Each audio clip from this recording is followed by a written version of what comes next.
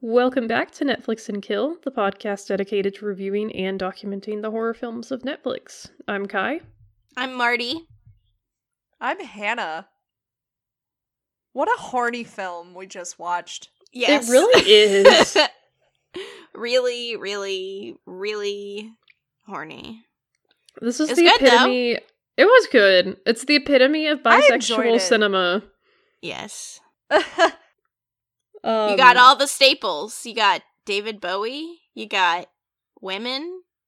You got vampires. vampires and gay stuff. And Silk curtains blowing in the wind. Oh my Mhm. gosh, so good. So many silk curtains blowing in the wind. there was quite a bit of silk this curtains. This film feels like it was pitched by Stefan from Saturday Night Live. And I mean that as a compliment. New York's hottest club is The Hunger. Got That's the movie we everything. watched. Susan Sarandon vomiting blood into your mouth. Being locked in your own piss in a box. Ambiguously gay or European. Just kidding, it's both. Yes. So, yes, this is our third and final film for Pride Month. And it's a good one. It definitely came Yeah. on, really strong with the gay vibes, so big respect. Which is interesting because when I heard this pitched, I heard it had bisexual undertones. And, they don't say the word bisexual or anything, but, there's, explicit gay stuff. Yeah, it's no, not this like is they're Yeah. cut pretty, away. it's pretty They're text. look at these women. Yeah, there's a scene where Susan Sarandon and this other actress, I'm not totally sure, and she's sucking on nipples and stuff, and they're naked together. It's no, they're having sex. This is full on text here. Yeah, more so than any of the other movies we've watched this year. Yeah. Honestly, more so than just any of the other movies we've watched for Pride Month, yeah. in general. Yeah. We watched Nightmare on Elm Street 2. What was the other film y'all watched? We watched Perfume. the story of which- a murder. Oh, yeah. Yeah, which, it has, a gay actor in the lead. But, Yeah. as for, the actual story of the film, wasn't really that queer, but, but we still really enjoyed watching it. Mm-hmm. You could Um, get there's some readings of it that could be you could take it that way, but for the most part it was pretty subtext. Right. This one is just Yeah. straight up the Susan Sarandon. Oh, yeah. Susan They Sarandon's said getting her subtext. teeth sucked. Subtext, we don't know how to read. Why don't you look at these women having sex instead when I'll go learn how to read? How about that? Yeah. I mean, just from the fact that, David Bowie is even involved in this, it's, not gonna be a Yeah. straight film. Yeah. Well, and Susan Sarandon, because they're both queer icons, I would say. Really? I didn't know Mhm. about Susan Sarandon. Good for her. Well, she's Janet Excellent. in the Rocky Horror Picture Show, isn't she? Mhm. Yeah. Oh, yeah. Okay. I'm just so used to seeing her in, newer movies, I forget. Yeah. I'm not She sure. also if played the evil queen in, what do they call it? That fucking movie with Amy Adams where she's a princess who comes Oh, to the real Enchanted. world. And Yeah, I feel like yeah. playing a Disney villain automatically gives you queer icon status. Yeah. It is true. So I guess we should go through the premise. This movie is about a vampire, and she is thousands and thousands of years old, and takes different lovers throughout her lifetime. So when we meet her in the film, her current lover is David Bowie. Mm-hmm. And but he's starting to age super rapidly and get sick, because I guess they can live forever, but he will still age, if that makes sense. There comes he's, a point where he just kind of ends up aging rapidly. I think it's like something to do because like they try to explain it with this monkey metaphor where like there's a certain point in which like they injected monkeys with a certain type of blood and like the monkeys lived to be like 120 and then like immediately died and deteriorated really fast. I'm not sure if that's a real thing, probably not. But that's how they explained it in the movie. No, I'm 90% sure everything in this movie was completely made up. Well, they might have like used certain diseases about like aging rapidly, but I think beyond that, this is vampire logic. Yeah, but I think like the rules and the logic just don't matter in this movie. It's all about the vibes. Which is very much a vibey movie. There was a brief explanation where he said if you have a certain type of blood, it like doesn't work as well. So I think it's implying like whatever his blood type was, like he just wouldn't live as long as she would because she had a different type of blood. Okay. Yeah, I think I remember that's what that. I got. Yeah, I mean, whatever it is. Like, again, I'm not that concerned about that because it's all about the vibes. Yeah, and that's just what I'm here for. It's kind of a bullshit excuse for you to just be like, enough about that. Now let's watch gay stuff. Yeah, basically. So David Bowie ends up deteriorating, and she takes him to her attic and locks him in a coffin, where all of her other former lovers are apparently also just in coffins as like these old dusty people, which is really creepy. It's kind of funny though. Cool. Like, it's a little existentially terrifying. It reminds me, I'll be honest, because my first thought thinking about that is the scene in Toy Story 2 when like they put Woody on the shelf and he has like a nightmare about I don't want to play with you anymore. Damn.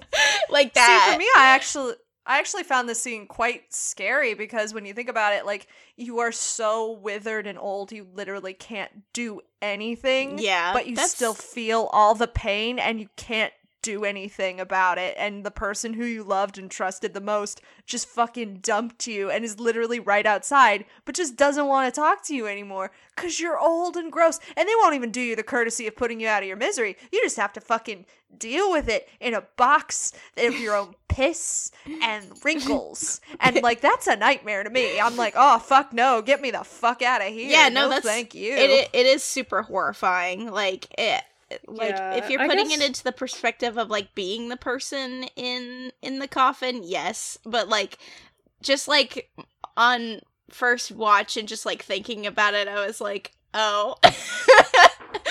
And that's completely valid. Like, different things are scary. I guess in different ways. Yeah, when I watched it, honestly, I was just thinking of it from her point of view, I guess, and being like, wow, like, that's pretty emotionally stunted. Like, you know, instead of truly grieving for this lost relationship, you're just locking your lover in a literal box. Not even a metaphorical one, a literal box. And, like, I don't know, I thought that was, like, a very interesting concept.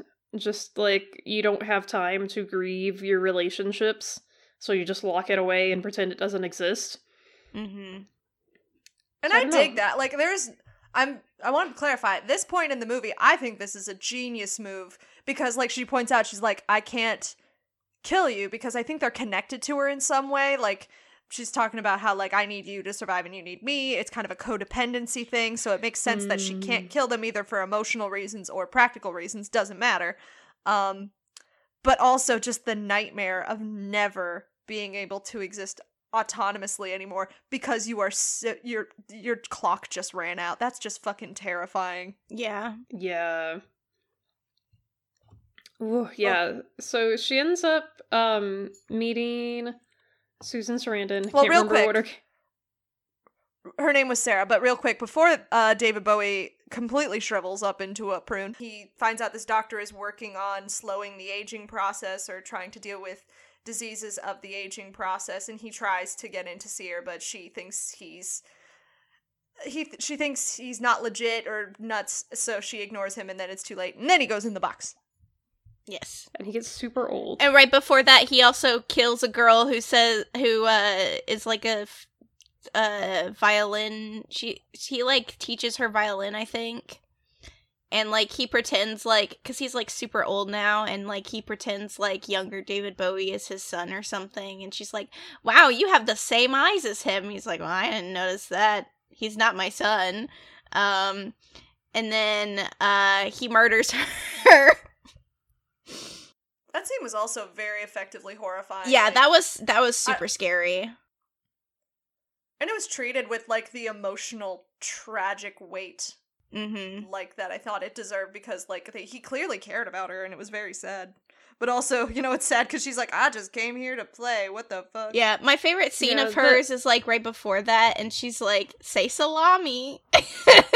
Oh my gosh, yeah, because she's a photographer, and that did crack me up, because I'm a photographer, and I've worked at like several different places as a photographer, and my boss at my old job did always tell us, like, don't tell them to say cheese, tell them to say something else. So we would have to come up with all this stuff for people to say.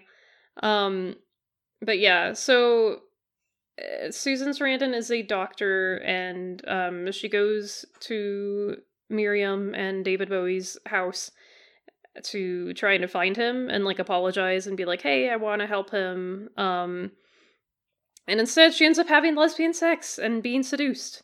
Yeah. And like, you know what? That is a big fat mood. There's a scene in this, we talked about it a little bit before we started recording, but like there's a scene like right here when like she shows up at the house and she's like looking for David Bowie, and like the vampire woman just like starts playing the piano, and like they're talking, and then like watching it, we were like at least I was like, this is kind of like Hannibal. yeah, fun.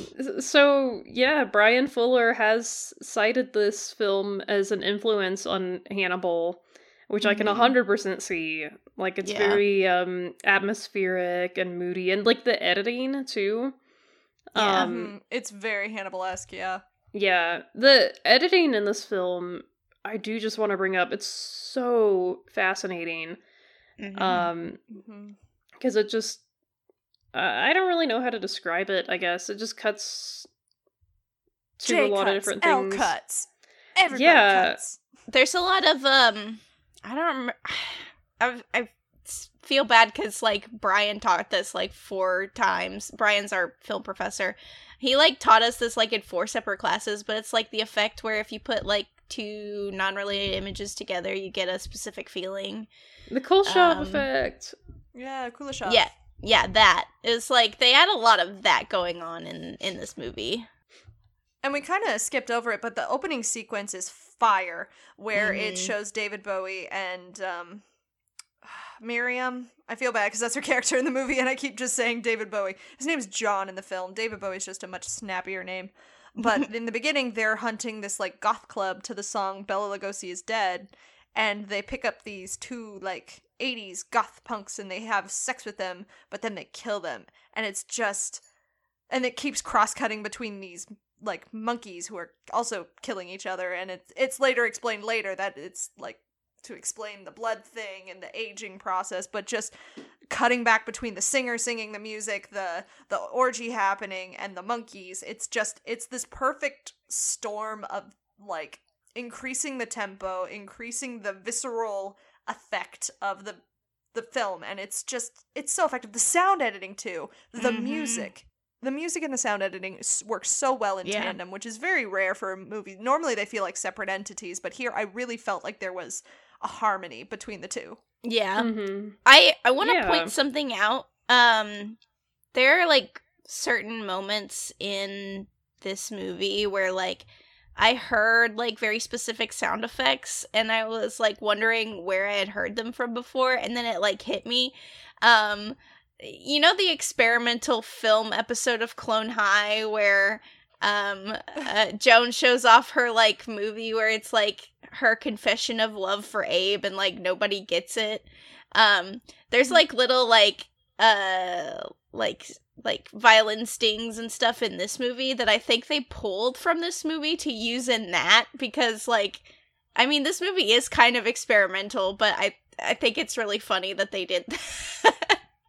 I think heard there's it. also a lot of... Go ahead. Sorry, go ahead. I was gonna say. I think there's a... Go ahead.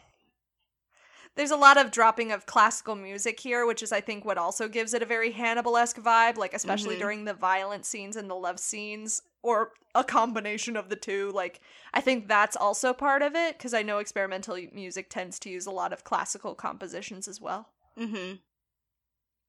Yeah, I mean, yeah, I think, like, a lot of film scores in general draw from that, but I really like the way this movie did it. Because I'm gonna be honest, I tend to kind of roll my eyes when movies use classical music as the score, because it's like, oh, really, we're doing that? Like, okay, impress me. But no, it actually really works in this film, because it's like, these are two very, very old characters, and so it does seem to kind of fit. Like, even though they're living in a modern setting, Miriam especially is very old, and so it makes sense for her to be surrounded by this classical music. And based on the brief flashbacks we get, I think David Bowie's character comes from that era, because there's a flashback where he's, like, in a stable, and he looks like he has Mozart hair, and I assume... And he plays the cello with music from that era, so that I'm personally headcanoning that that's the era he's supposed to be from. That would make sense. Oh god, Mozart era, Beethoven. Like the early 1800s or like 1700s? I'd have to Google. That's what I don't feel confident saying when Mozart was alive. Take my music degree right now. It's okay. I wouldn't know. Time is an illusion. Yes. Yep. 1700s. Yeah. So yeah. Fantastic. So, so Sarah is become a vampire, and she gets to, like, tell her asshole boyfriend to leave her alone. Because he's, like, it's so weird. He's, like, very demanding about, like well, you were at this other lady's apartment for 3 hours. Why were you there? And, like... She's like, we had Sherry and talked. And then, like... And then he's like, but you hate Sherry. It's like, well, maybe she hates Sherry when it's, like, with you. Because you pick out the nasty Sherry. Right? Like, that whole like, scene maybe you're just really a shitty boyfriend, huh? Maybe think about that for a second. It's even funnier because he is clearly being cuckolded in this scene because the last scene before was so, like, intense and beautifully shot, and, like, their chemistry is very apparent, and this couple does not have that chemistry. But technically, he is right. They did fuck. Yeah. I mean, it's true. I think but it's just so funny that he, like, outright said it. Like, that, I guess, is what cracks me up. Yeah. The other thing about that scene is, like, they're in a restaurant, but, like, the restaurant is overlooking an indoor pool, and she's, like, sitting there staring at these women swimming, and I'm like, oh, she's gay. Like, she just had sex, but, like, they're just, like, really trying to hammer it home that, like, this is not just, like, a one-time thing. She's, like, really into women.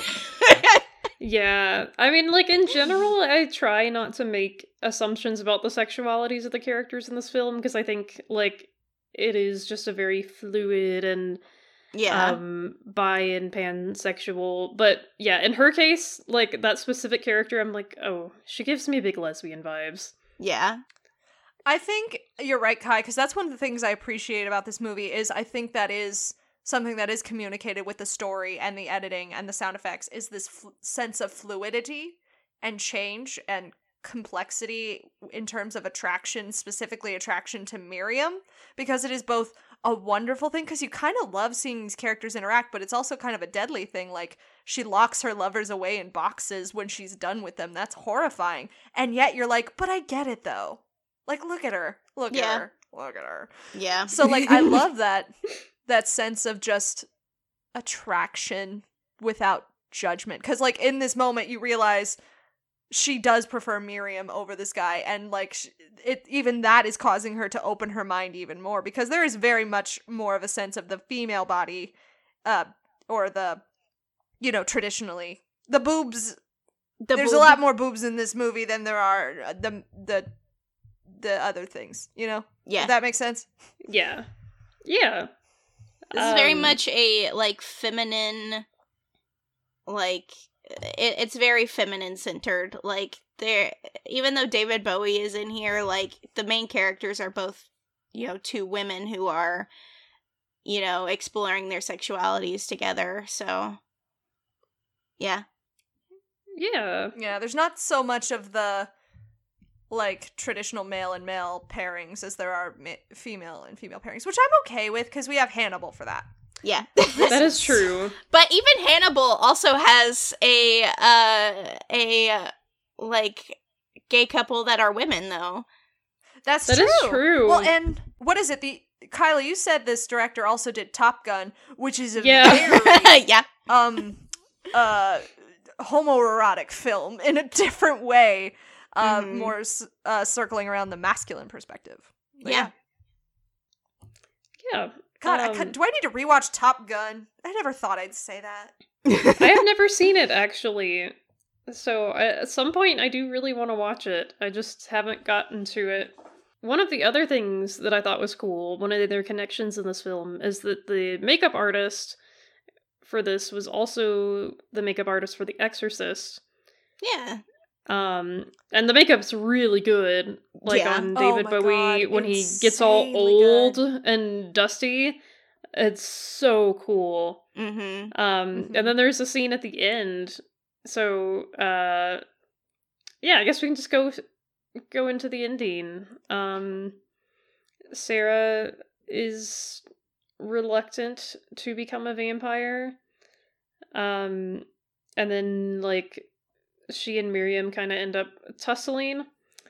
And, Miriam, like, basically drains her energy and is gonna take her up to the coffins to lock her away with the other lovers. But all of them, like, rise up out of their coffins and push Miriam out a window. Yeah.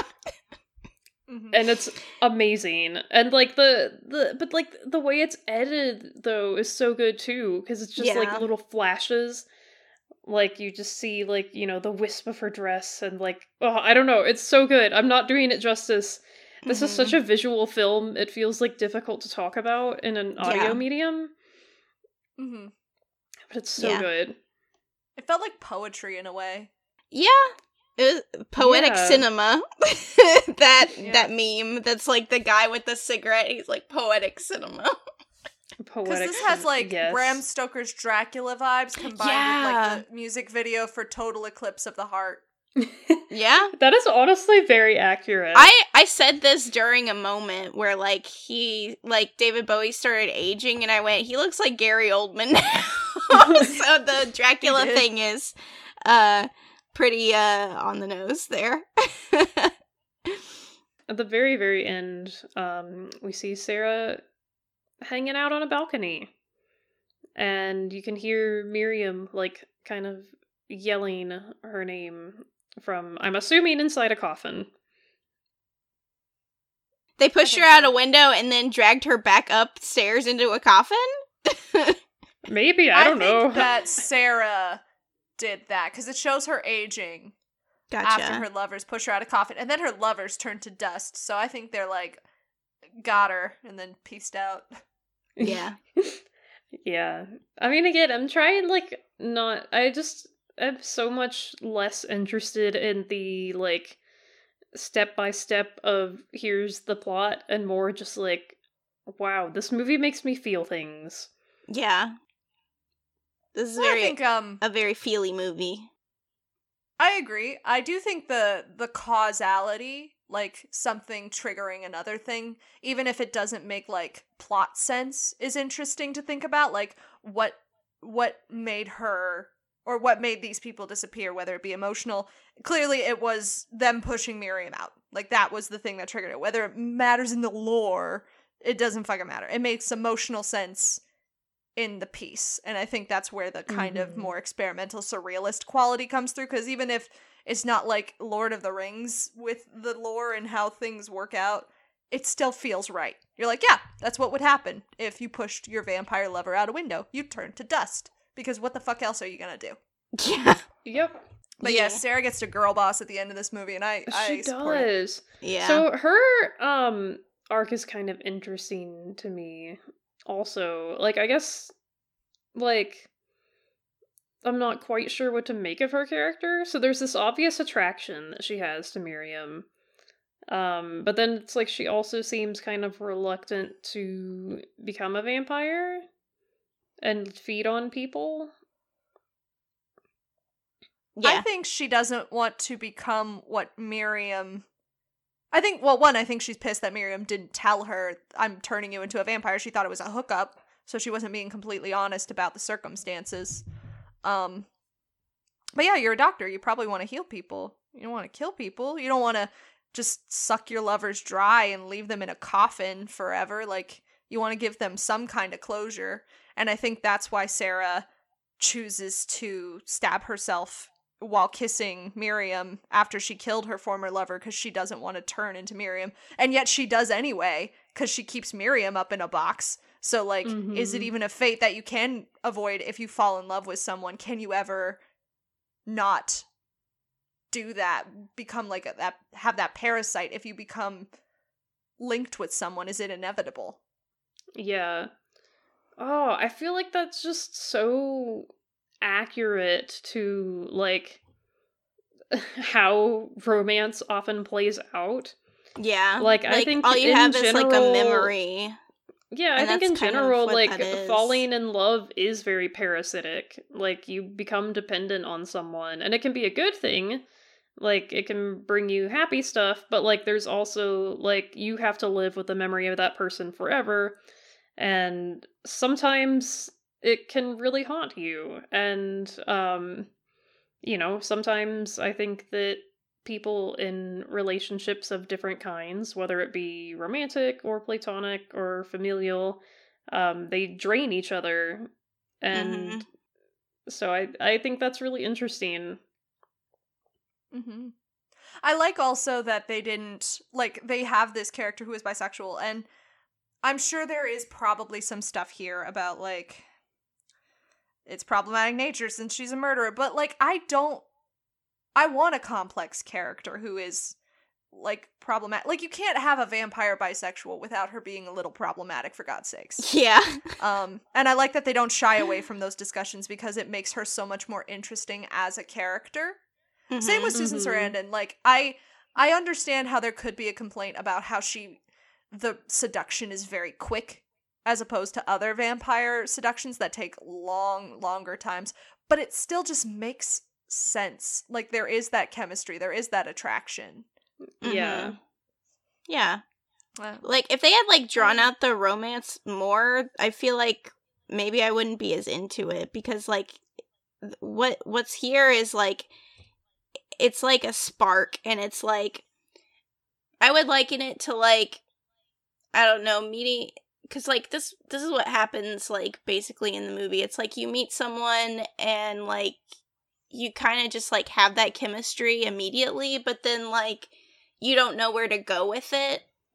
And so, like, you know, you want to, like, continue, like, your life as it is, or, like, do you want to, you know, kind of incorporate this new person into your life, even though it was just, like, a very fast thing, you know? It's like, how do you fit those things together? And sometimes it doesn't work.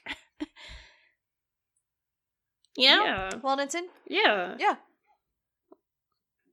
Well, kind of what Kai was saying, like, you kind of have to live with the fact, if you bring someone into your life, if you love someone and they're vulnerable to you and you're vulnerable to them, you're gonna hurt them.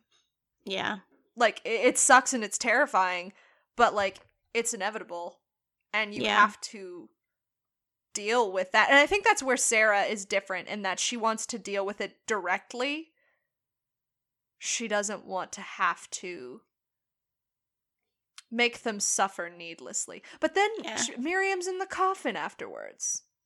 Yeah. It's I mean, so interesting. I think yeah, maybe, I think like, that... it's like emotions you don't want to deal with is kind of like what I'm thinking with the coffins. Like, Miriam has so many of them, and she just like, you know, I don't want to deal with my emotions in regards to these like romances that, you know, I've had over years and years and years, and like that's like the one that Sarah has, like the one thing that she probably doesn't want to deal with because it's kind of painful is like the one hookup that she had, you know? Mm-hmm. Yeah. Well, I mean, like, also, I think, like, even despite our best intentions, everyone is capable of, like, making shitty choices. Yeah. And holding on to toxic things that we probably shouldn't. Yeah. Well, and I'm curious, I'm trying to think of, like, the emotional thread that could cause...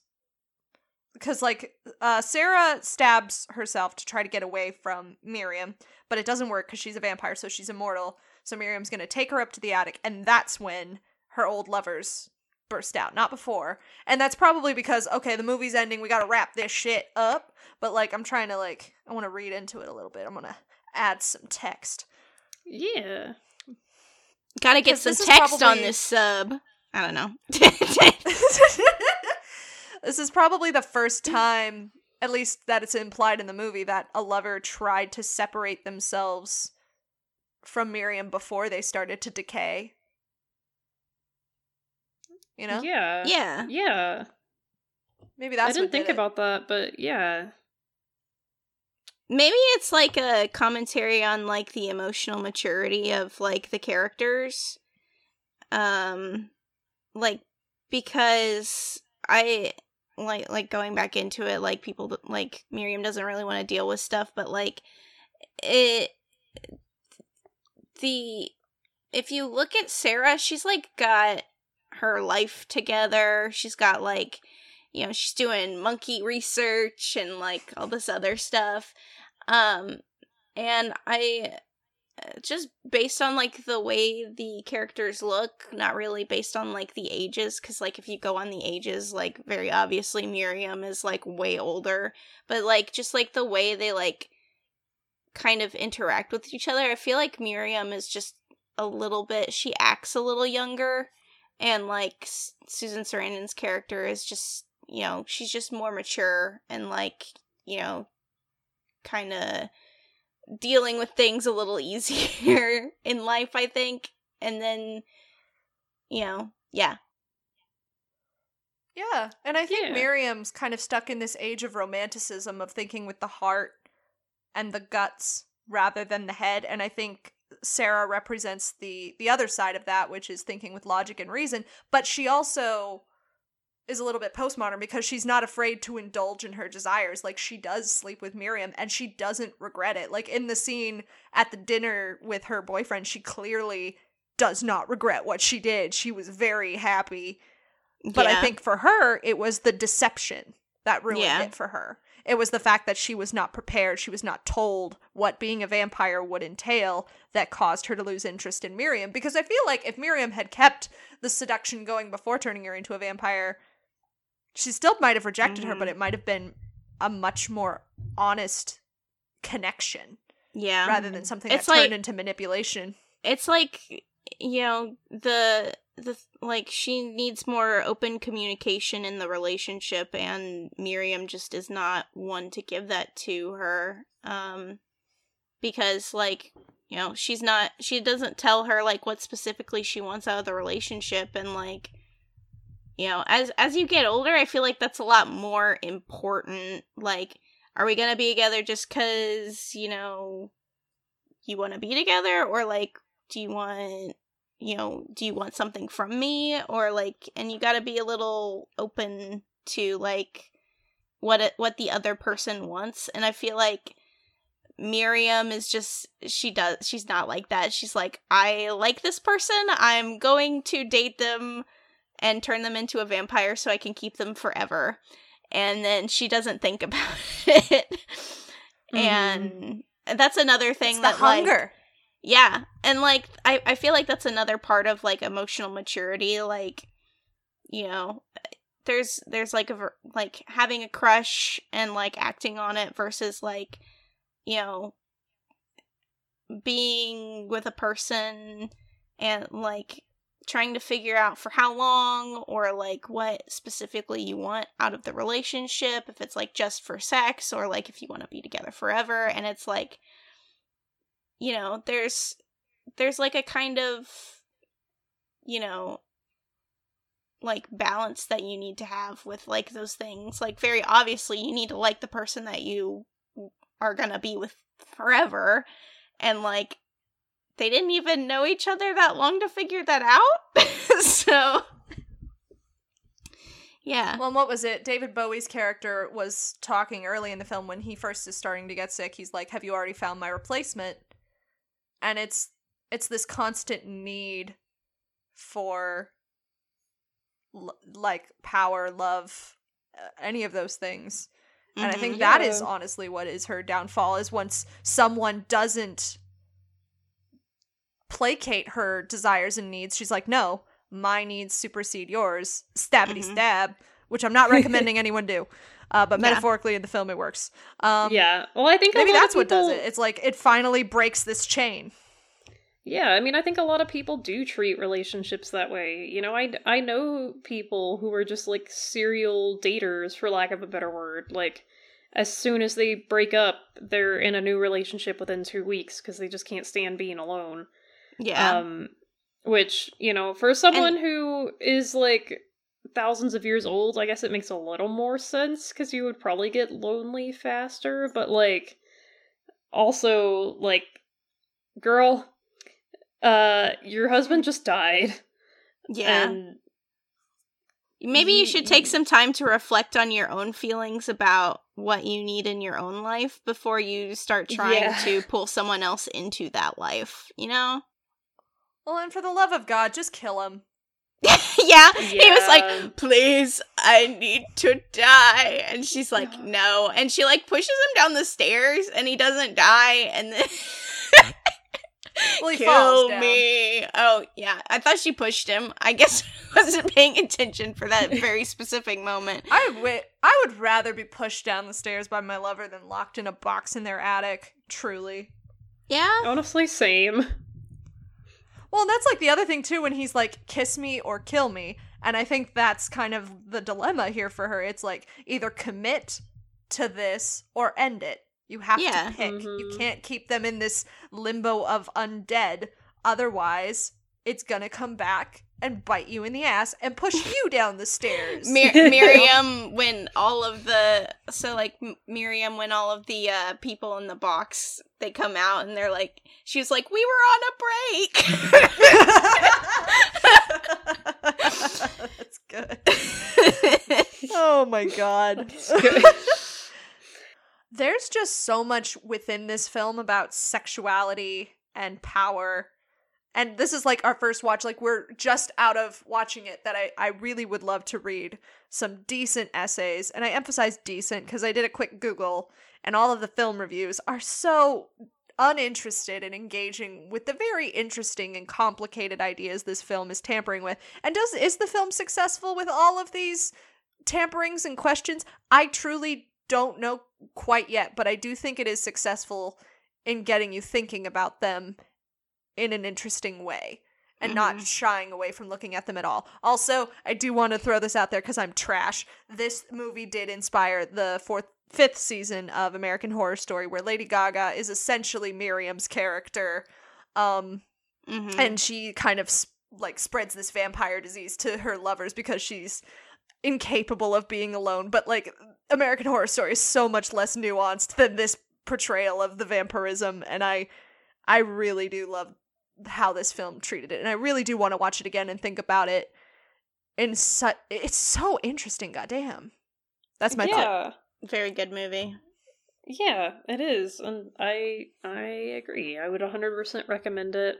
Yeah, and I guess piggybacking off of what you said, like, it is pretty disappointing to read the reviews, and, like, a lot of them criticize the narrative, like, oh, there was no narrative structure, things just happen, and I'm like, yeah, but that's the appeal of the movie.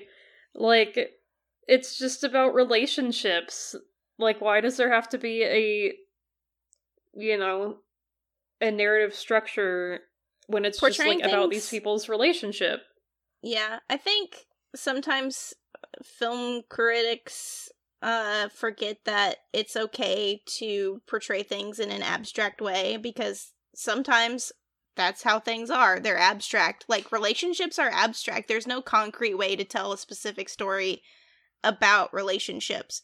Like, you watch this movie, you just kind of know once you, like, you're looking at it, because, like, that's how good the imagery and, like, the way that they show you things is. You don't need, like, specific lore or plot, like, to get that, because Yeah. And I'm gonna be spicy here, but, like, spicy. I am very tired of this. Like, they teach you in school, like, oh, the narrative structure, and you have your rising action and your climax and your resolution, and, like, which this film does actually kind of follow that vaguely. Mhm. I mean, like, a lot of This films film's do, plot but, is relatively simple, but actually. yeah, Yeah. but Think about it. It just but that takes whole twists and turns. yeah, this whole idea of, like, the narrative structure is just, I don't know, it's treated as if it's universal, and, like, it's not. And I'm not gonna get into it, like, too much, but I've been reading about, like, Japanese stories, for example, have a different narrative structure than some stories in Western media, and so, like, I don't know, I just don't like this idea that there is one narrative structure and every piece of media must follow it, and I'm like, no, that's not necessarily how it works.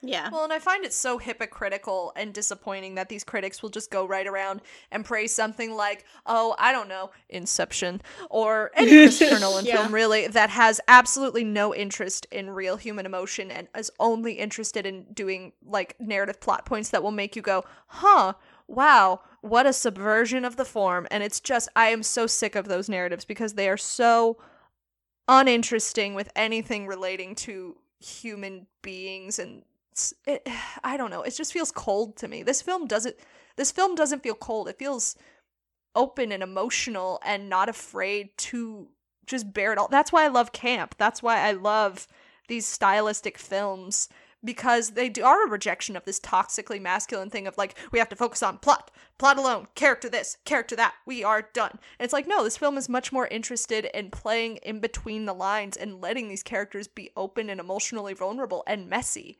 And I love that. I love that deconstruction. I don't know if this film is necessarily the epitome of the deconstruction of a toxically masculine Hollywood format that we have now, but it is. I wonder if that messiness and that emotionality over practicality is part of the reason that this film has been rejected for as long as it has by the mainstream. Yeah. Yeah. That's a good point.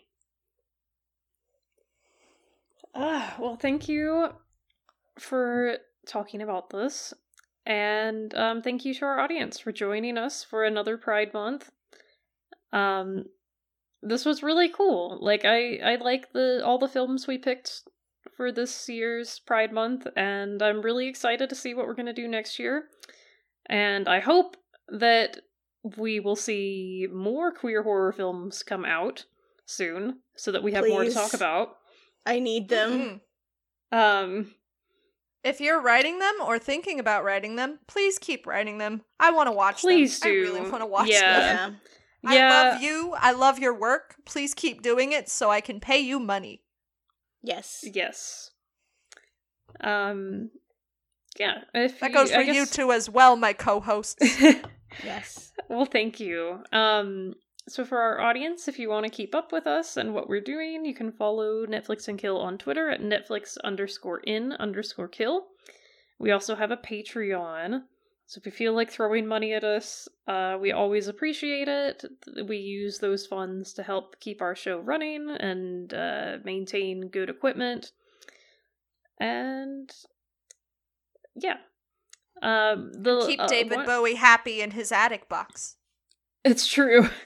The one other thing I want to bring up is, and this is going to get really serious and heavy, so if you're not into that, you can stop listening now, but I do want to talk about, in the United States currently, there are a lot of laws being passed that are attacking transgender rights, specifically the rights of transgender children, preventing them from getting puberty blockers and things like that, which is really horrible, preventing transgender people from accessing medical care. So, just, it's easy to feel powerless when stuff like this is happening, but I truly do believe that if we all rally together and are very, very loud about this, then that's the way to implement change. So in the show notes for all our episodes this month, actually, I have links to the Transgender Equality Fund and the Trevor Project, both of which are there to support LGBTQ rights. And on top of that, I would highly encourage you to research the laws in your state.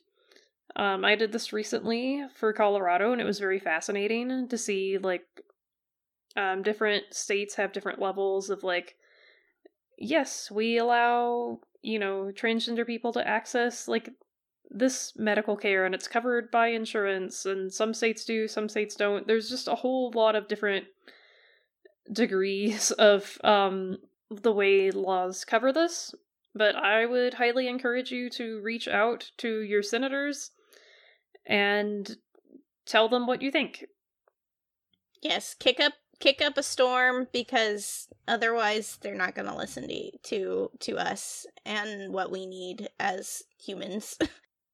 Yeah, especially since you brought up, not just, everyone's rights matter, but they are targeting children who need this medical care to survive. Yeah.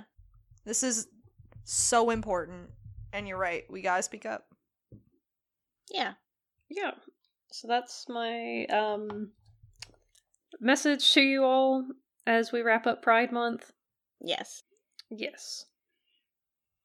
Oh, Pepper just meowed. She agrees. Meow! Yeah! Pepper said trans rights. Pepper said trans rights. So thank you guys again so much. Thank you to all our listeners. We love and appreciate you so very much. And that being said, may your pride be plentiful.